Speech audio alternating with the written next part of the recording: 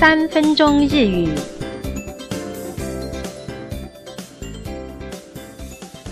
大家好，我们今天要进行的是日语生活绘画，我是吕婷怡。同事朋友们谈论起各自的高中时代，就发现有的人过得非常的自由自在，但也有人家里管得非常的严格。我们来听听看，今天有怎么样的对话呢？高校生の時、ご両親はしたいことをさせてくれましたか？いいえ、彼と付き合わせてくれませんでした。那男同事说高校生の高中生的時的时候，ご両親は您的父母亲したいことを你想做的事情呢，させてくれましたか？有让你做吗？那这位很有气质的女同事回答说，いいえ，没有。彼と和男朋友啊，付き合わせて这个交往呢，くれませんでした。不让这个女生跟男朋友交往。那我们今天看到的文型呢，是跟之前类似的，父母亲有没有给予我们这个权限，允许我们做这件事情？那不让我们做，就会用动词的使役型的て形加上くれませんでした，表示说不允许、不让我们做某一件动作。下面我们来看第一个代入练习。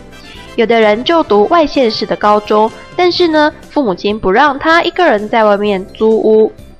一人暮らし，一个人生活。をします，做一个人生活。那します要改成させて，请做练习。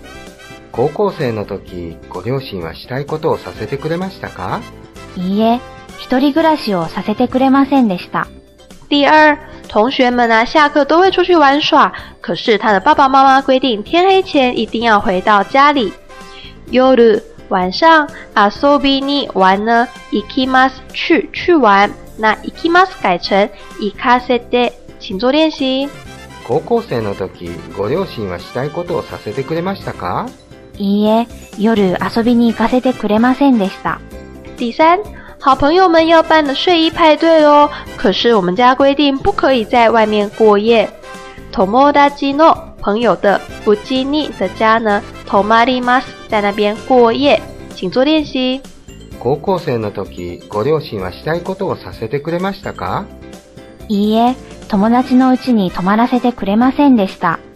最後再听一次今天的对话。高校生の時、ご両親はしたいことをさせてくれましたか？いいえ、彼と付き合わせてくれませんでした。那各位的父母亲以及长辈啊，曾经规定不能做什么事，让人家印象最深刻呢？以上是今天的全部内容。